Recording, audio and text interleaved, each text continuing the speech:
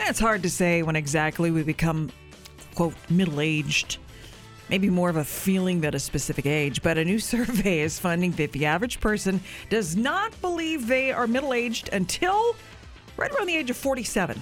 So that means we're past we're middle over age. the hill. That we're in our 50s. This survey also asked people to name signs that they've become middle-aged, and those start happening right around that same age, 47. Once you get into your 50s, it happens nearly every day. I know. Every that's day you're the reminded, thing. yeah. Feeling stiff, groaning when you bend down. Oh my gosh, this is me. Picking up comfort clothes in lieu of something fashionable and Right. nice. Gray Yoga pants. Gray sweats for all occasions. Yes.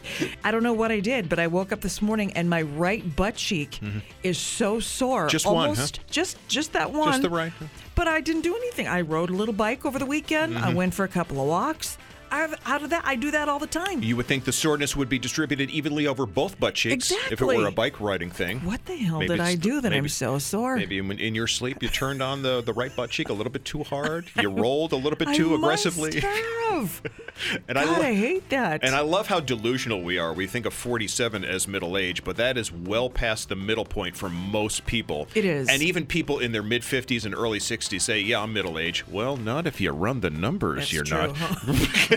Who wants to run the numbers, though? Well, we don't have time to run the numbers. We're too busy tending to our butt cheeks. Ow.